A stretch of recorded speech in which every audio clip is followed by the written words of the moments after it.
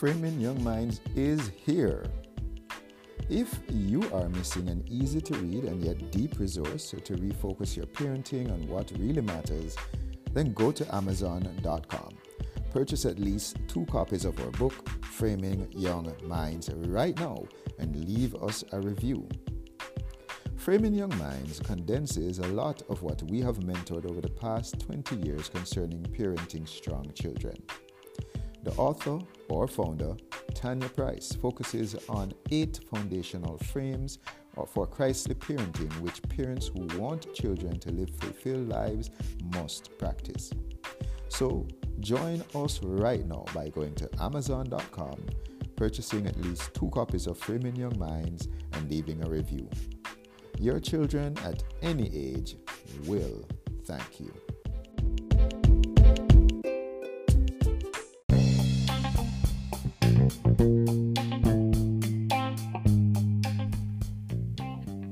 God is faithful to those He chooses.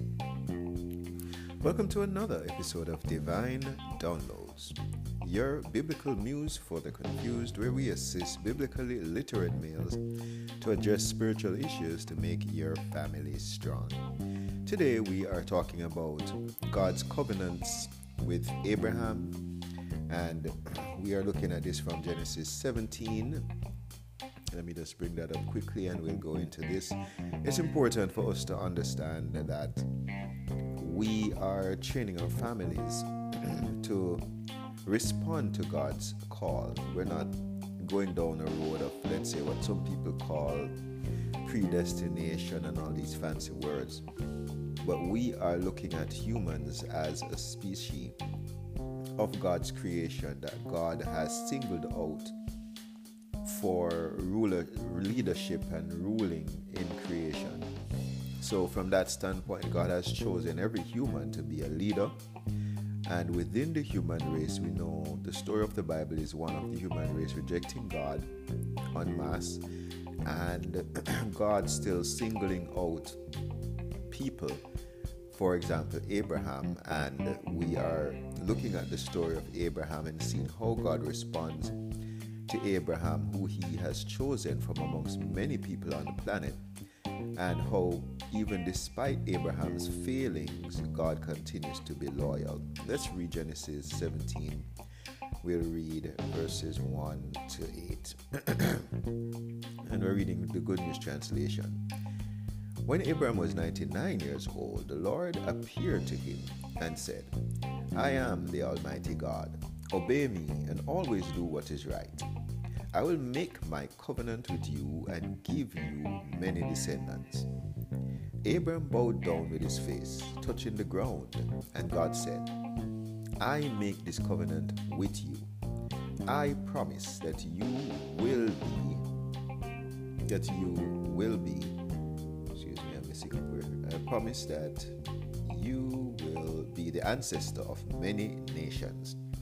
Your name will no longer be Abram, but Abraham, because I am making you the ancestor of many nations. I will give you many descendants, and some of them will be kings. You will have so many descendants that they will become nations. I will keep my promise to you and to your descendants in future generations as an everlasting covenant. I will be your God and the God of your descendants. Verse 8, I will give to you and to your descendants this land in which you are now a foreigner. The whole land of Canaan will belong to your descendants forever, and I will be their God." That is Genesis 17, verses 1 to 8 from the Good News Translation. We urge you to do your own due diligence. Check this out for yourself. Don't trust your family to some voice you hear on Anchor. So we are looking at the point that we often believe, our point is that God is faithful to those He chooses, and we often think that we are the ones to choose Yahweh. When we speak of Yahweh for biblically literate males, but there might be other males that might not know, Yahweh is the deity that birthed the Hebrew nation, the nation that came out of Abraham, Isaac, and Jacob.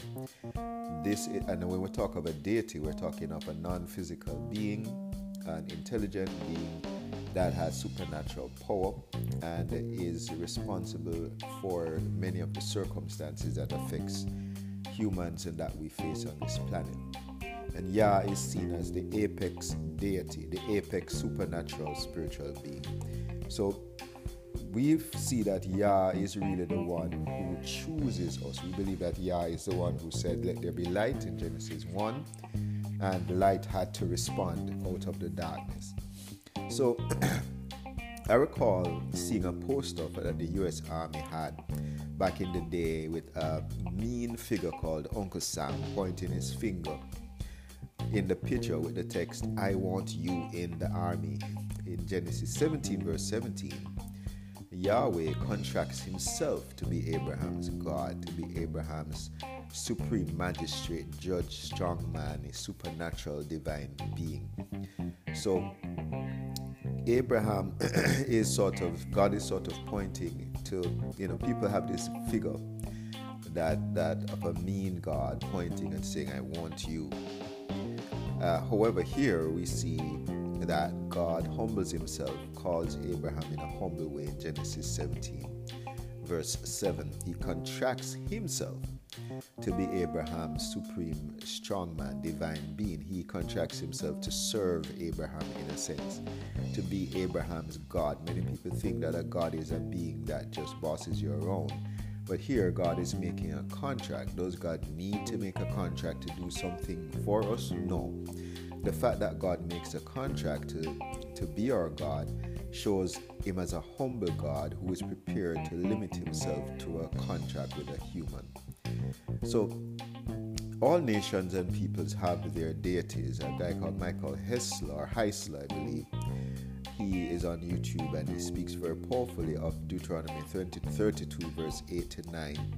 The fact that all nations and peoples have their supernatural beings and their deities. So people are governed and as such chosen by spiritual beings. Deuteronomy 32 8 to 9 teaches that all people groups across the planet, we don't just govern ourselves. There is in the Bible, in Deuteronomy 32 8 to 9, an allocation or splitting up by Yah of people groups to be governed by deities. And Deuteronomy 32 8 to 9 references that. Now, Yah doesn't attach himself to other nations by deposing their deities, but he chooses a mortal from within that nation and people group and challenges them to remove themselves and others from the influence, and others they influence from the power of the Antichrist assigned their existing deity or God, with the ultimate goal of Yahweh himself being their God by they becoming his people through their use of choice to love Yahweh and each other. So Yahweh causes revolutions in the other nations that are assigned to other deities. Some people would say demons, Antichrist, spiritual forces, with the goal of the humans revolting against those deities and becoming people of God and falling under and submitting to the contract that God has to be the God of people who will reject their assigned deities and come to him. That's our understanding of what's happening in the Tanakh. The people are to show, we are to show the world. The world here now speaks to the people that are assigned to Antichrist deities. We are to show the world the Yahweh's nature through defeating our former gods to become his chosen and messianic people.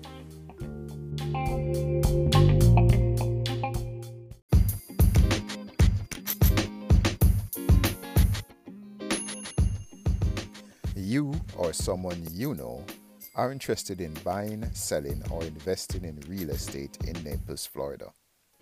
Give Rashid Wellesley a call at 239-207-2955.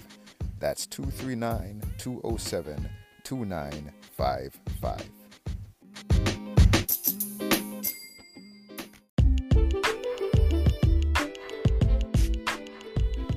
Welcome back to this episode of Divine Downloads on Covenant God, and we are making the point that Yahweh is faithful to those He chooses. And we ended the previous segment. We're grateful for your continued attention and application with us. We made the point in the previous segment that Yahweh has, that when the earth, in Deuteronomy 32, 8-9, we are at a point in the biblical story where Yahweh, because people have rejected Him, essentially Yahweh has allocated or allowed for, He proactively allocated various nations to different deities, and He invites humans to revolt against the deities that they were assigned to by choosing Him and becoming His covenant people, becoming His people of contract. And we looked at one of the apex persons that did that in Abram, which he was initially called, the High Father. And we're continuing on the story of how Yahweh covenants Himself to Abram, and how Abram, before he became Abraham, and how Abram responds to this covenant from the apex deity Yahweh. Now, Yah's covenant with Abram in Genesis 17, because we're in Genesis 17, 1-8, I believe. This contract had some interesting characteristics, but it follows earlier covenants. Abram was under a divine covenant from in Genesis 12, verses 1-3. So Genesis 17 is not the first time God made a contract with Abraham. God initially contracted to be Abram's God from Genesis 12, 1-3. And there we encourage you to read this and not to trust some voice on Anchor. Abram was to leave his comfort zone. That comfort zone was in Ur of the Chaldees. That comfort zone included his gods, because he was not worshiping Yahweh at the time. If you're in Ur of the Chaldees, you're probably worshiping one of the Mesopotamian gods of that day, maybe Baal, etc. So he is to forsake that God. As we know, that's the strategy that God uses. He encourages us to forsake our idols, forsake our spiritual powers that we are currently submitted to. And Yah doesn't come into our current subsistence, but He brings us to life. So Abraham is to come to life by trusting in Yahweh. We know spiritual life is in trusting Yahweh, and spiritual death is in disobeying Him and following other gods. Abram is to go to a place. Yah will show him, and Yah will do a couple of things. One, so this is the first contract that Abram is under in Genesis 12, 1-3. Yah will, 1, give him land. You can read this in Genesis 12, verses 1-3. The second thing that original contract is, because we're now in Genesis 17, but we're going back to Genesis 12 to look at the first contract that Yah made with Abram. And this is the contract in Genesis 12, 1-3. Yah will give him land. Yah will make him a second thing. Yah will make him a great nation.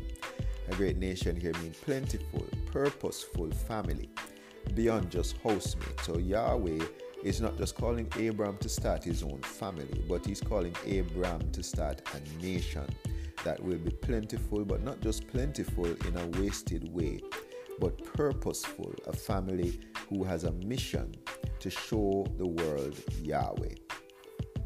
The third thing of this contract, Yahweh promises to Abraham that once he leaves his comfort zone and goes to a land that Yahweh will show him, Yahweh will bless him and curse his enemies. And the fourth thing here is that Yahweh will bless the world through Abram. The world will be blessed through Abram. Abram and his descendants are not to be insular or xenophobic, but they are to be people who infect the world with the goodness of God. Then, so that's the four things that God promises under the contract in Genesis 12 to Abram. Then Abram goes to the promised land. See Genesis 12 verse 5 for that. That could have been the end of the story if Abram trusted Yah's contract. However, in the famine test, we see a famine in Genesis 12 as a test. Abram chooses to go to Egypt, a land that he chooses for himself.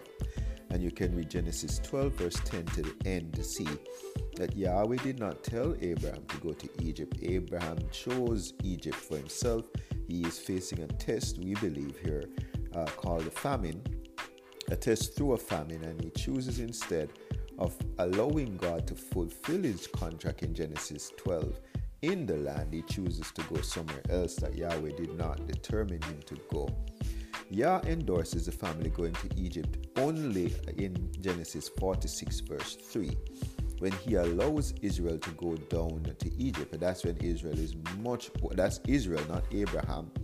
Israel is a grandson of Abraham.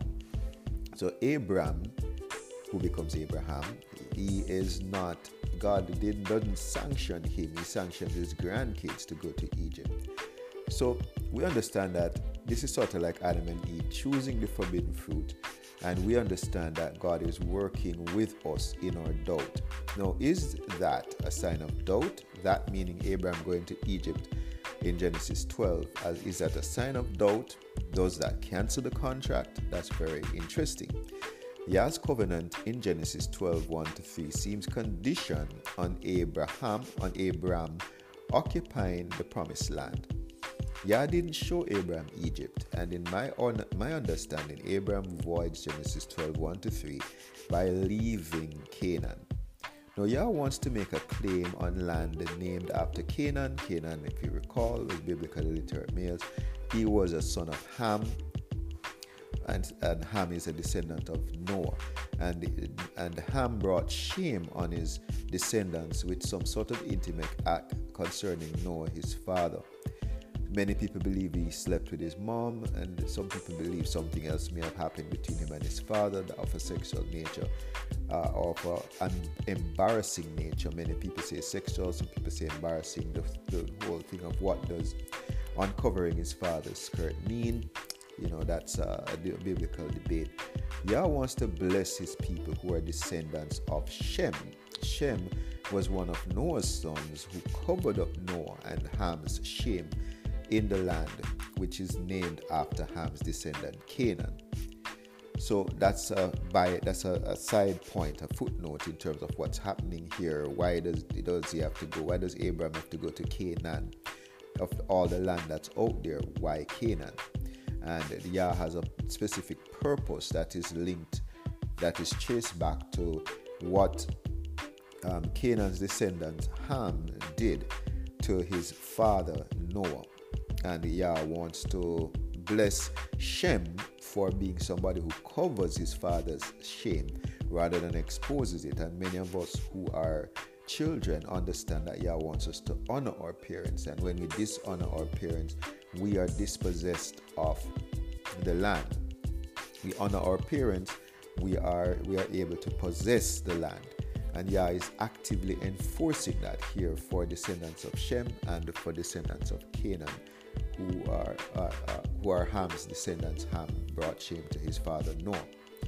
So let's take a break here and come back after the next episode, after the next segment.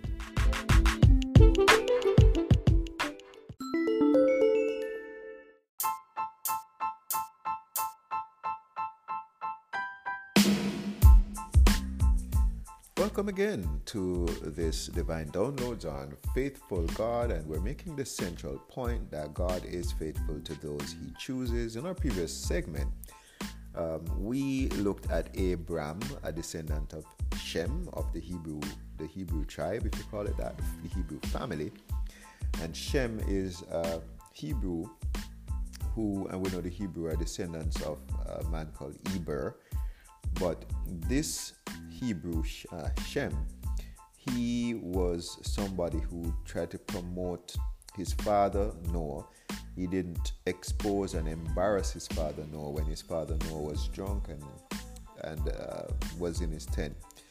But one of his brothers, Ham, did something shameful to expose his dad Noah.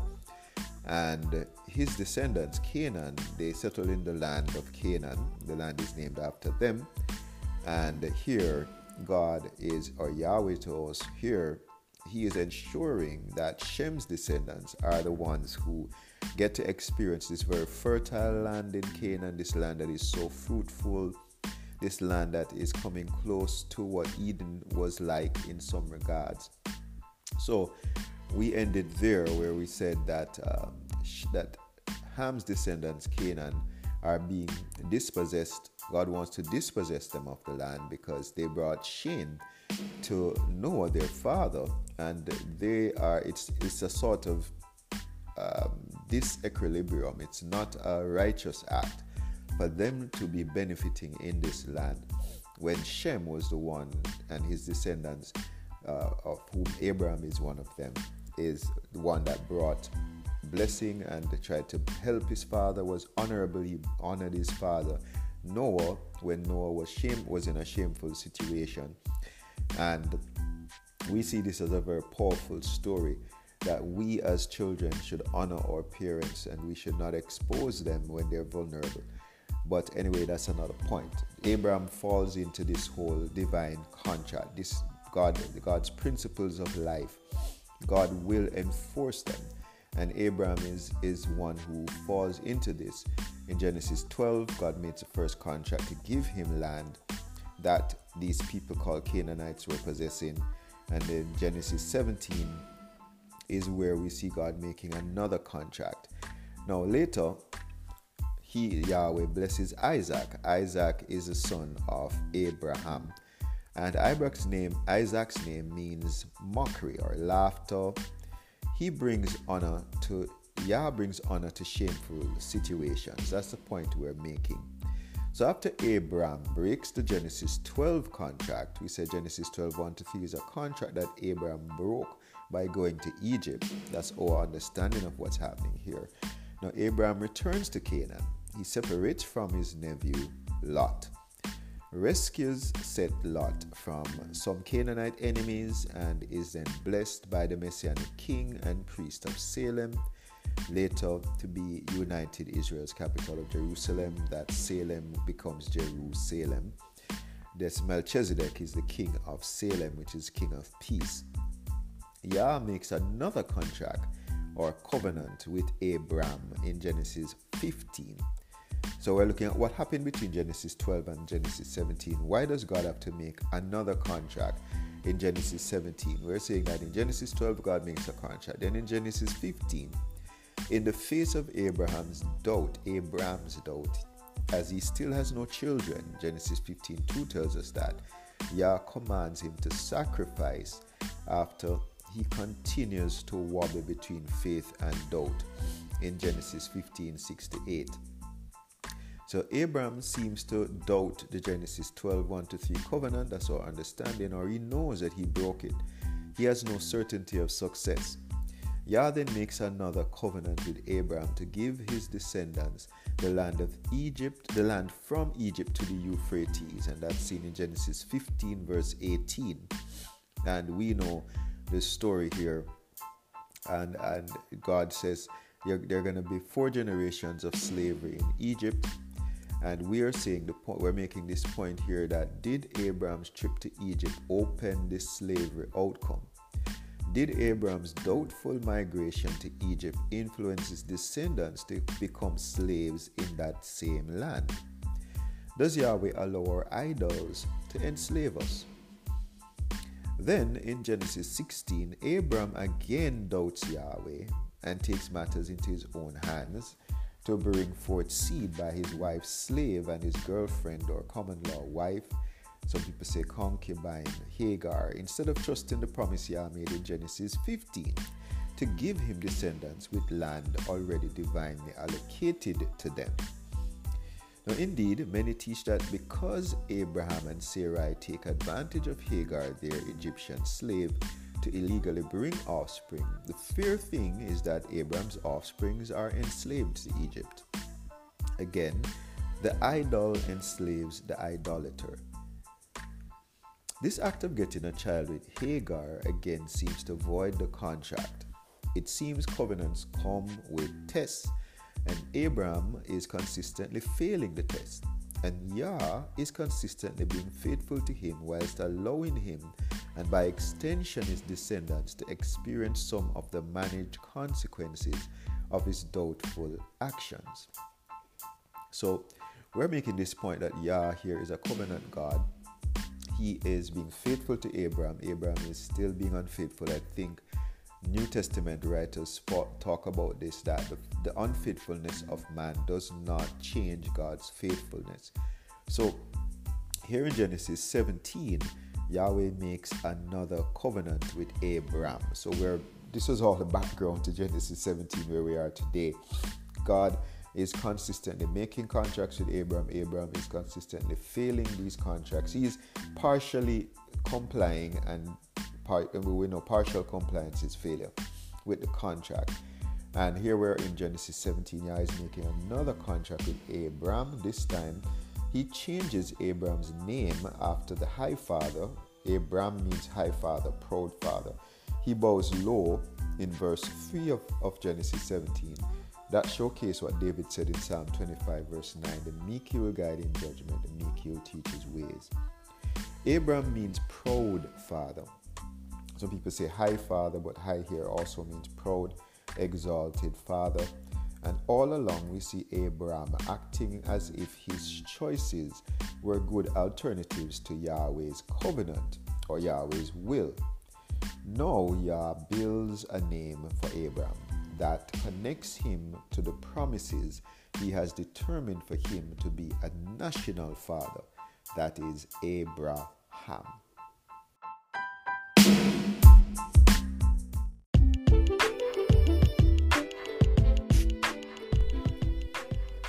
Framing Young Minds is here. If you are missing an easy to read and yet deep resource to refocus your parenting on what really matters, then go to Amazon.com. Purchase at least 2 copies of our book, Framing Young Minds, right now and leave us a review. Framing Young Minds condenses a lot of what we have mentored over the past 20 years concerning parenting strong children. The author or founder, Tanya Price, focuses on 8 foundational frames for Christly parenting, which parents who want children to live fulfilled lives must practice.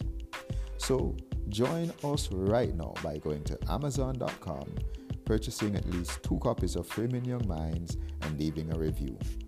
Your children at any age will thank you.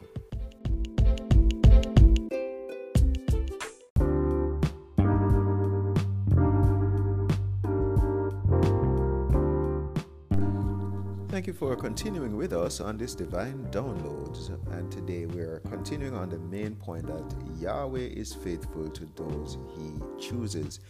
We are believing that this is a transformational point for us as men to understand that once we're alive, God has chosen us for a purpose, because it's a miracle. Life is a miracle, and then we understand that this man Abraham is going through his life experience, his journey. He's a descendant of Shem. Shem is a Hebrew who was honorable to his father. His father Noah had a little drinking problem one night, and he ended up in a shameful situation. And one of Shem's brothers, Ham, disgraced Noah in that situation, did something very shameful, extremely shameful concerning his dad. And Shem was one of the brothers who corrected that situation, and Yahweh wants to promote Shem to dispossess Canaan's descendants. Canaan is a descendant of Ham, who caused shame to Noah. And here we see that Abraham here is in a contract with Yahweh. God has contracted with him. Abraham joins the contract to obeying Yahweh, and Yahweh initially obeying him, partially obeying him at points, and he does leave from Genesis 12, Ur of the Chaldees. He does go to Canaan, but he, in facing a famine, chooses to go to Egypt. He breaks the contract in our understanding, and he is going through these consequences that comes from him partially being submissive to Yahweh. And in Genesis I believe 17, we see Yahweh now entering into either the 3rd or 4th contract with Abraham. And one of the things he does here is to change his name from Abram, which is high exalted, some people say proud father, to now Abraham, which is national father, father of a nation. So naming shows Yah's dominion, as this was Adam's first governance act in Eden, to name the land animals, and his wife Eve. Jesus also changes names of his disciples, including he changes Peter and Saul's names. The naming was also part of a contract with them. Matthew 16:18 says, before he says to Peter, upon this rock, he says, and I say unto you that you are Peter. So many people call him Simon, but here Jesus gives him the name Peter, Simon's surname Peter. And that is one very powerful thing that he does, continuing here this tradition or this powerful governance act from what he did with Abraham, changing his name to Abraham. The priest's function was also to put Yahweh's name on the people, to stamp them for blessing. You can see Numbers 6:27. So naming is also important for people to be blessed. So after many people look at this, us as males, we have to look at this very importantly. Those of us who are naming our children all sorts of names, we want to encourage us to understand the name that we're putting on our children. Understand our own name, but to understand that Yahweh isn't someone that's stuck in the name. Let's say if you have a family and they have a history of drinking, or you have a family who has, because your name is your identity and your character. Your name says this is our title, this is how we conduct ourselves. And if you have a family that has been disgraceful in their character in the past, Yahweh can change, and he has a tradition of changing people from their traditional behavior to a more holy and beneficial behavior. And that's a part of the point we're seeing here of Abraham's name being changed. So after Yahweh stamped his dominion on Abraham in Genesis 17 verse 5, he then makes another covenant in Genesis 17 verse 7 to 15. We read some of that earlier. This covenant involves 4 provisions. So in Genesis 17, 7 to 15, we encourage you to read through, and we will see that the provisions of this Genesis 17 contract is that God is going to be their personal and national deity. Deity again is a hero, a supreme judge, a supernatural strong man. 2, this is again the second point of the Genesis 17 covenant Yah is making with Abraham again, even though Abraham is fumbling his way in obedience to God. Abraham is not positioned as some kind of superhuman who just obeys God, like many people see Jesus as that he's not struggling with his relationship with God, even though that's not accurate. But here we see Abraham definitely struggling with his relationship with God, and many of us as males, we tend to draw away from God. But here we see Abraham, even though he's fumbling his way, he's keeping his faith in God. So the second thing that God does in Genesis 17, he gives to Abraham ownership of Canaan. 3, the third provision is that Abraham is about circumcision. This is a very controversial provision for many. This is a sign that Abraham's fertility and Abraham's sexuality, his manliness, is scarred by Yahweh. Now, other nations allegedly practice circumcision. Example, we know Egypt from historical records practiced circumcision, but not with this meaning. They would practice circumcision and still conduct themselves in very promiscuous ways. But with the Egyptians, with a Hebrew circumcision, the meaning is that our sexuality, our manliness is scarred, is marked by God. Every time a Hebrew man or Hebraite male saw his circumcised penis, is to remind him that his genitals, is under a covenant to Yahweh.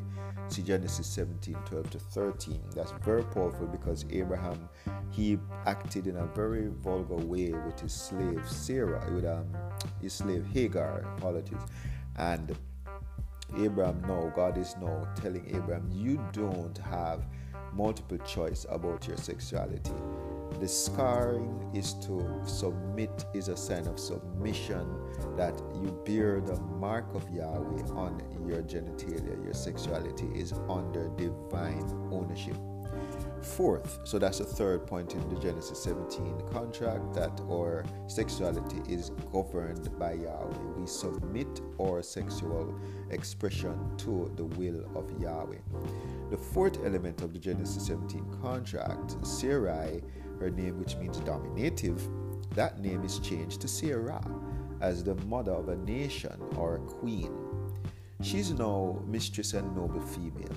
Where Yah chooses marriage, a messianic male's mission requires both parties are born again into the new divine name and not an unequal yoking or what we call Frankenstein marriage. We understand here that when Yahweh changed Abraham's name for Sarai to be yoked with him equally, her name also needs to be changed. Now, after all that in Genesis 17, Abraham shows that the name change hasn't soaked in yet. He hasn't internalized his name change, as he immediately presents Yah with an alternate option, as he doubts Yahweh's capacity to bring him seed. He's now 99 years old, and he mocks the covenant that he will have a descendant with Sarah. And Yah, who specializes in turning mockery to glory, names the prophesied child Isaac. In all Abraham's doubt, we see Yahweh revealing himself as supreme regardless. In Abraham, we see Yah pulling an idolatrous mortal out of the darkness and into the light of a divine relationship where the mortal allows Yah to be supreme in his experiences. Yah shows that when he chooses someone, he commits to them. He goes all in, despite us playing hanky-panky.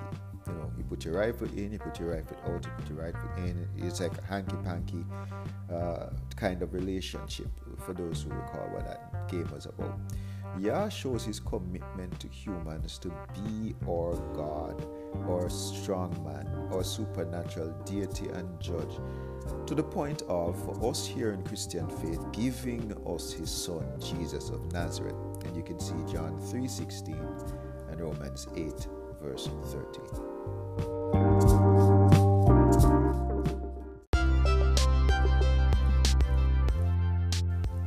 Lincoln here from Turn to Burn. Thank you for coming to the end of another manliness rally with us. If you need assistance in implementing and executing or following through on the proposals, on the suggestions, on the hints that we gave you today, we encourage you to visit us at famtfamily.com and to sign up for one of our messianic programs. We also encourage you to join our Facebook family at our Facebook handle, FamTStrong. You can also email us at connect@famtfamily.com. And can encouraging you to have a great day today, crushing effeminacy, while rob God and this world of you and your family. And until next time, be nuclear.